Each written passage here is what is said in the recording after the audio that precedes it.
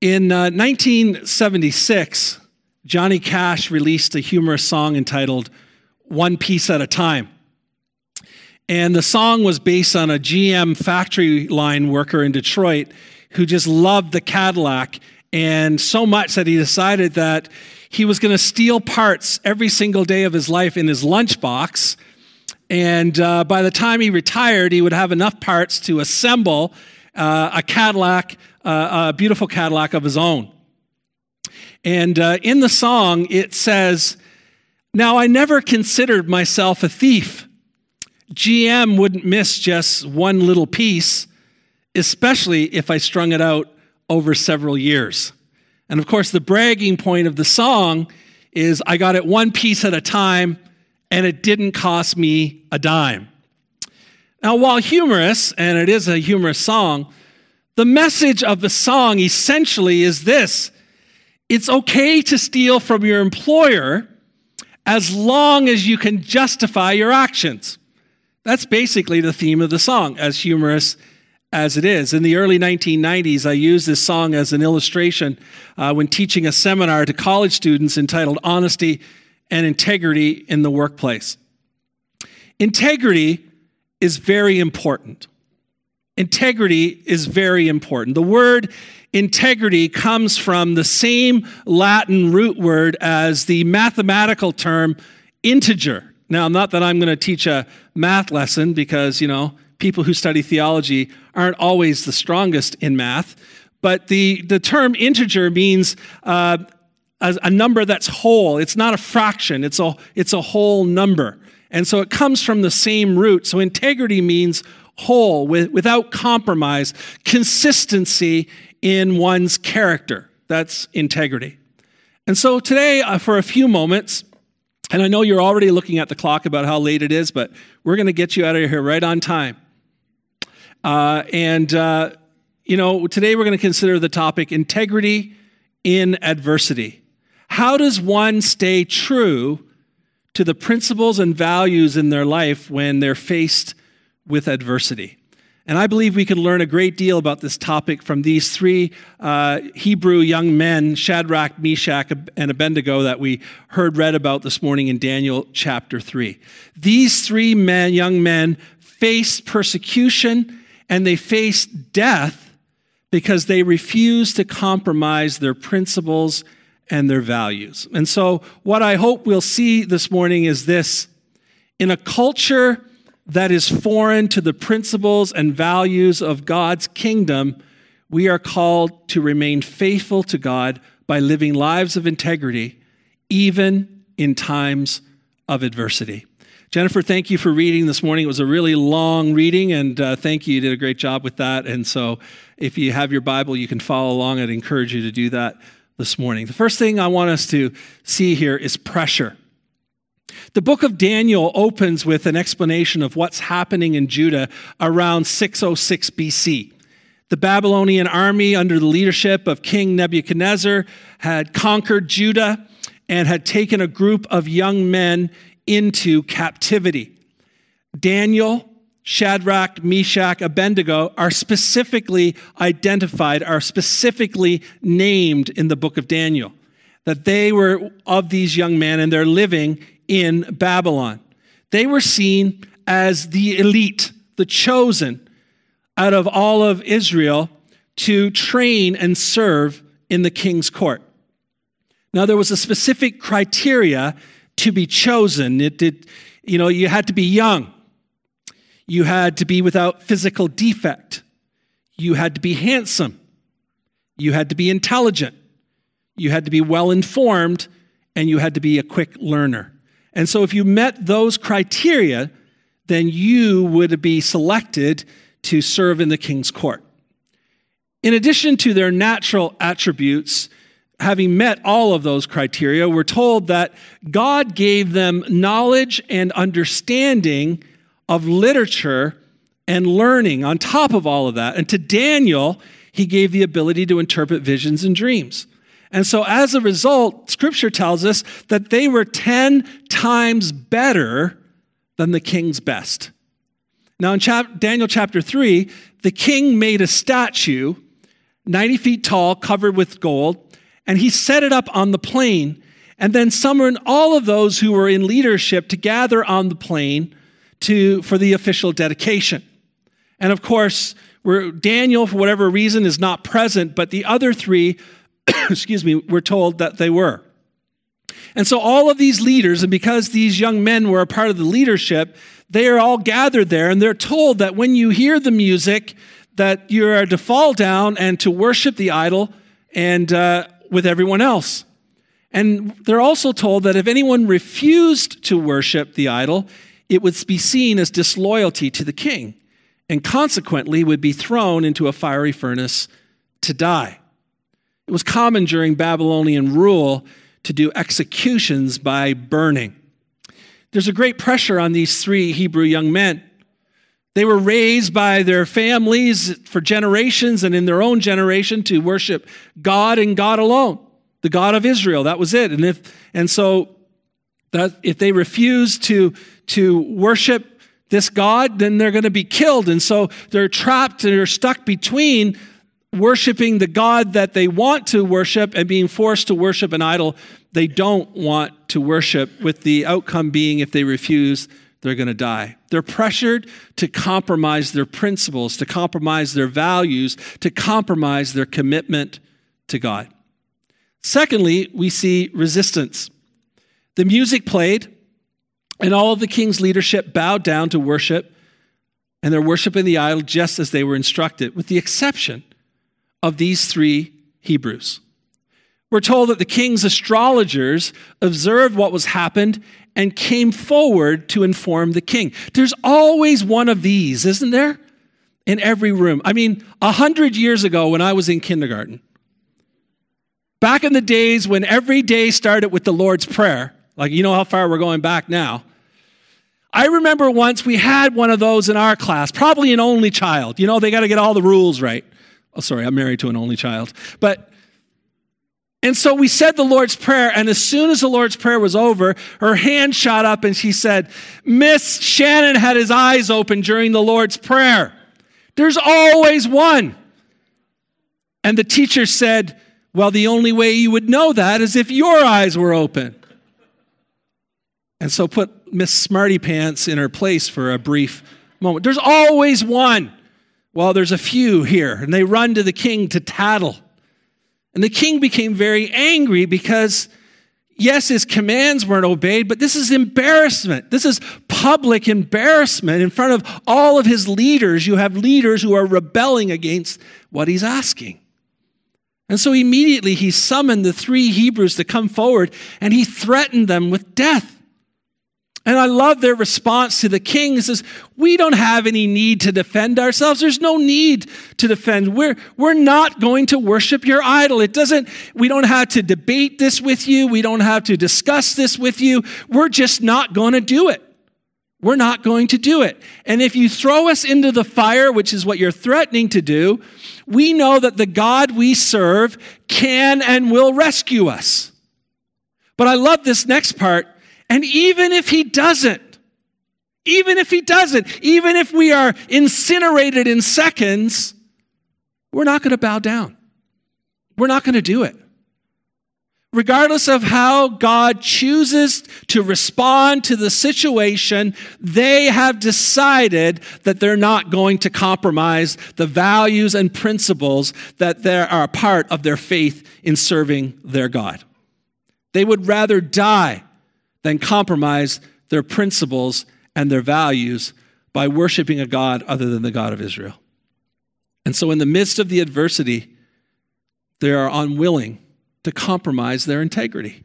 And the king became even more angry, and he ordered that the execution furnace, the dial be turned up and be heated 7 times the normal temperature. Thirdly, we see deliverance. The three were tied up. I want you to notice in the text the great amount of detail that's provided in the text regarding what they were wearing. They were wearing robes and trousers and turbans and other clothes. I can't imagine what other clothes there is other than pants, robes and turbans, but they're even wearing other clothes. And the intention of these details is not so we can get a snapshot of the fashion as they're walking the Green Mile to their execution. The purpose of such attention to detail is to show that they're going into a furnace that's 7 times hotter than usual, and they're basically walking human torches with the clothing that they're wearing. The moment they get to the fire, they are just going to burn. And so the detail is there that this is not going in a good direction. The furnace, in fact, is so hot that the guards who are taking them to the furnace die in the process of throwing them in. And so, again, this is looking like it's not going to be a good turnout. Until suddenly the king jumps to his feet and he can't believe what he's seeing. Was he seeing right? Is this possible? Is this true? He says, didn't we throw 3 men in the fire? I see 4 in there. And the 4th one, well, he looks different than the other 3. The 4th one looks like a son of the gods. Is it an angel? Is it an appearance of Jesus in the form of a theophany in the Old Testament? We don't know who the 4th character is in the fire. But what we do know is something divine is happening here, and God is at work. And whoever that is a messenger and proclaims the presence of God with those 3 young men in that fire. God is with them in the fire. And not only does he see 4 instead of 3, I love this. They were bound. They're just walking around, taking in the sights inside the fire. And so we're told the king went as close to the furnace as he could get and said, I want you guys to come out. And the Hebrew young men emerged. Their bodies are unharmed. Not one hair is singed. Turban still in place. Clothes are not scorched. We're told there isn't as much as the smell of smoke on them. Let me tell you something. You can't even stop at a stoplight anymore and idle your vehicle while you're waiting for it to change. If the person in the next car is smoking, your car fills with the smell of smoke. There's not even the smell of smoke on them, and they've been in the middle of this fire because God had protected them. God had delivered them. And the king is so overwhelmed that he gave them a promotion. And he makes a declaration and praises the God of Shadrach, Meshach, and Abednego, and makes a declaration that nobody can put down that name, that God's name is to be honored. It's a great story about integrity in the midst of adversity. So what are some things that we can take from this morning as we prepare to leave this place on the middle long weekend of summer? What can we take with us? First, gifting. Despite what you might think about yourself, or what others may observe and think about you, God has uniquely gifted you. God has uniquely gifted each and every one of us that are here in this room today. We are all uniquely created by God. And so, because of that, in the ways that God has gifted us, in the ways that God has created us, we have a great deal to offer. Now, perhaps like me, you wouldn't have met the criteria of King Nebuchadnezzar. I mean, I would have lost it on the first point. Probably would have made it up on the intelligence and the handsomeness, but at the first one, you got to be young. I mean, it was over before it even started. right? I mean, like me, you probably wouldn't have, you're not that person necessarily. Maybe you are, and good for you. We're really happy for you, but we kind of resent you a little bit. But we're happy for you that you have that perfect altogether life, and people look at you and go, you have everything that we ever needed, and you're just wonderful, and you just meet all the criteria. Most of us don't live our lives that way. We just don't. We wouldn't have met King Nebuchadnezzar's criteria, most likely. We all have limitations. But my observation is this: God usually uses people who are obviously flawed to accomplish his purposes. Like time and time again, when I read the Bible, I say, yeah, God, I wouldn't have picked him, or I wouldn't have picked her. But God chooses those who are obviously flawed because he has gifted them in ways and desires to use them and to be glorified through their lives. And that's good news for most of us who are not perfect. The truth of the matter is this: if you're willing to honor God by giving him the best of what he has created you to be, he will give you opportunities and abilities beyond your limitations. I mean, we believe that the Holy Spirit does that, don't we? We don't carry out responsibilities in this life. We don't do the work of the kingdom of God solely based on our giftings and our experiences and our training, but we believe that the Holy Spirit comes and anoints our lives and empowers us to do above and beyond all of our training, all of our experiences, all of our ability, not pushing that aside, but using it to a level that we could never accomplish on our own. And so that's good news this morning, because God will take us to environments and give us opportunities to excel beyond our abilities if we're willing to trust him and be led by him. Now, the caution in that is this: when God does that in our lives, we have to be careful that we don't think, I did it my way. Look at what I've accomplished. Look what I've done. We need to stay grounded in who it was that brought us here and did this. But God will take us places we never dreamed, to do things we never thought we could, through the power of his Spirit, if we're willing to give ourselves to him. Secondly, integrity. Oops, my notes say something different, so I'm going to go with what this says. The Hebrew young men were faced with great pressure to compromise. This should be compromise. Pretend that's compromise. I hope you don't compromise your integrity to do that, but see what I did there? Yeah, sorry. The Hebrew young men were faced with great pressure to compromise to the point of the threat on their lives. Now, they didn't justify compromising their principles and values. They didn't say, well, you know what? I'm going to physically bow, but I'm not bowing in my heart. They can see on the outside, but they can't see on the inside. They didn't say it's better to ask for forgiveness than permission. I'll just do this, and then I'll just get God to forgive me, and it's all going to be good. They didn't say I'm going to keep my fingers crossed while I bow down, and it won't count. They didn't sit back and have a discussion and come to the consensus that we're no good to God if we're all dead, so let's just do this because obviously God wants to use us some more, and we need to stay alive to do that, so let's just go play along with it. That's not what they said. Truth is, they would rather die. They would rather die than compromise their integrity.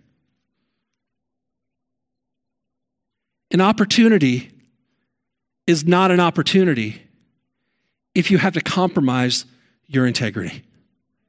An opportunity is not an opportunity if you have to compromise your integrity.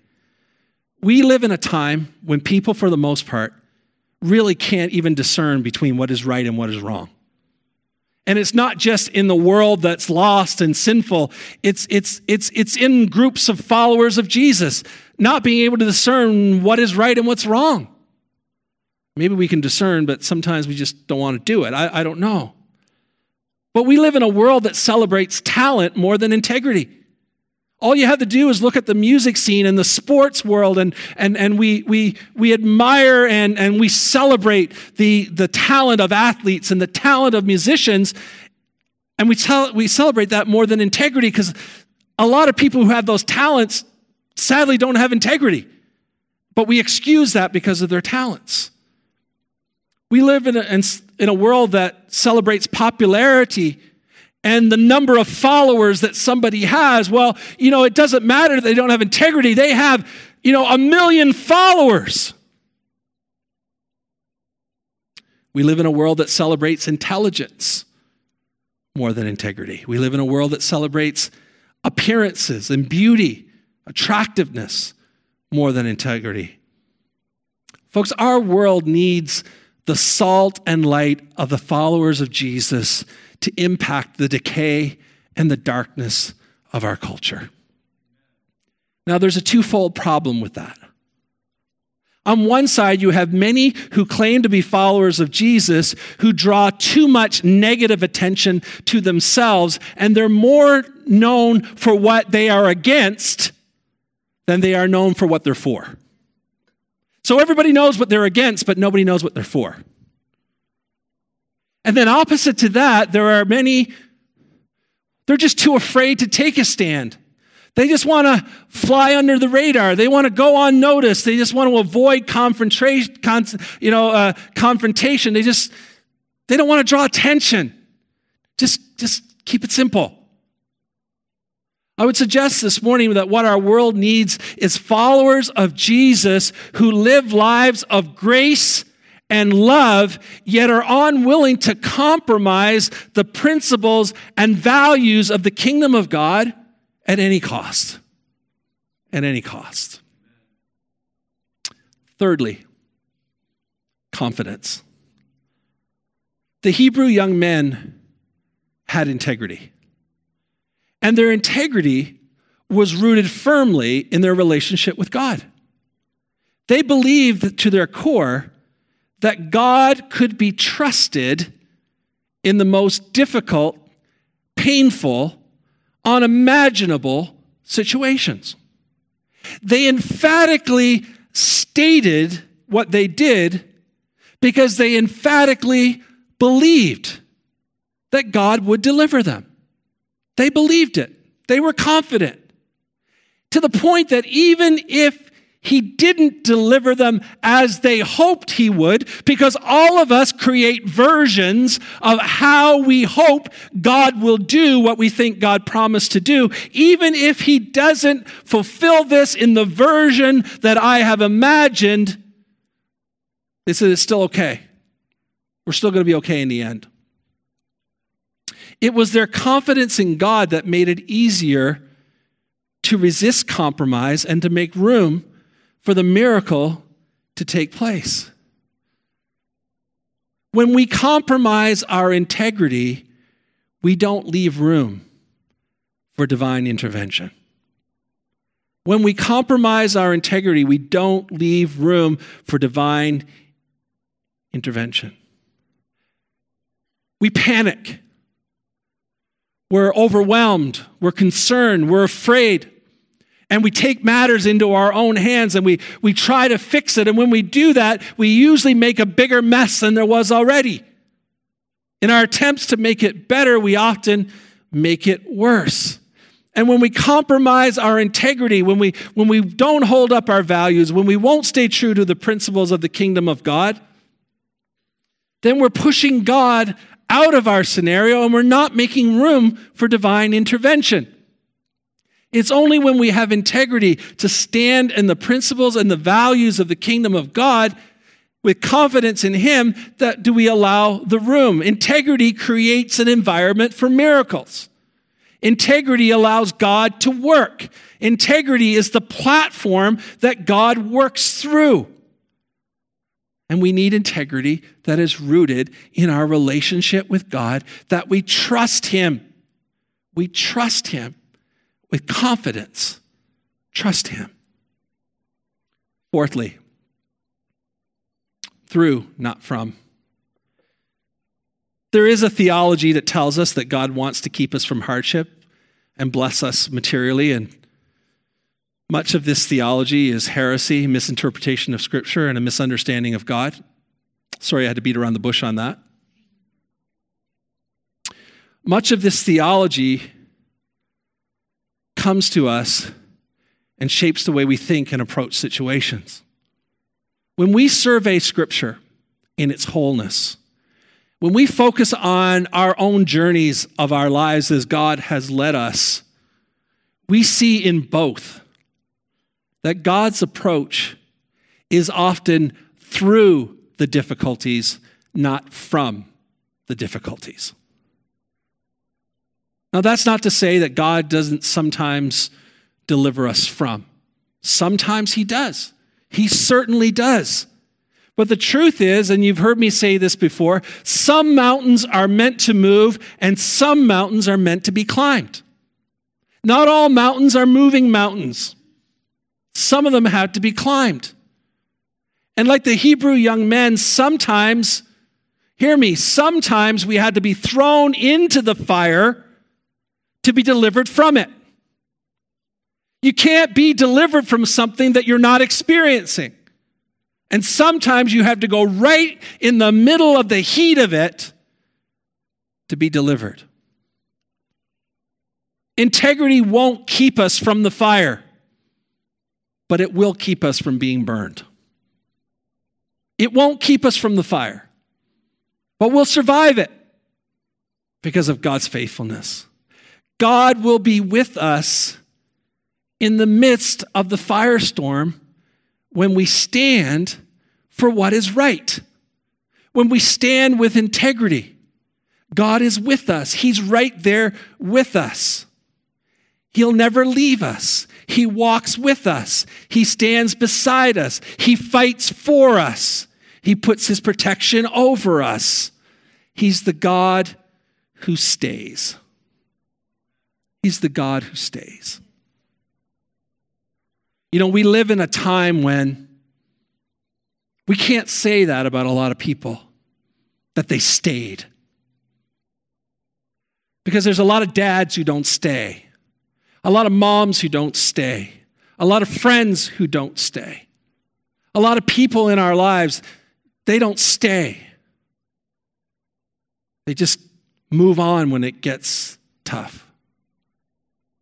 But he's the God who stays.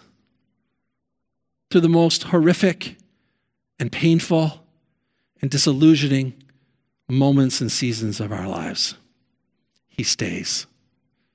Integrity doesn't keep us from the fire, but it does keep us from being destroyed, from being burned. Sometimes he delivers us from, but quite often he delivers us through. I'm going to invite our worship team back as we wrap up this morning.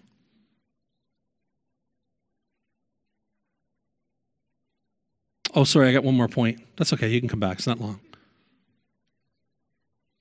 Oh, look, another 5 pages. Kidding. Yeah. Legacy. Can't miss this one. Thank you. The demonstration of a life of integrity and commitment to the principles and values of the kingdom of God will define our legacy. Integrity takes a lifetime to build, but only moments to destroy. We see this around us every day. And it is so sad to see people that we have believed in, trusted, lose all credibility in one moment. See, talent depreciates. Intelligence depreciates. Appearances depreciate. Success depreciates. Finances depreciate. But integrity never depreciates. Integrity sets an example for the next generation to follow. Integrity provides opportunities to witness miracles. And so what will our legacy be? What are we going to be remembered for?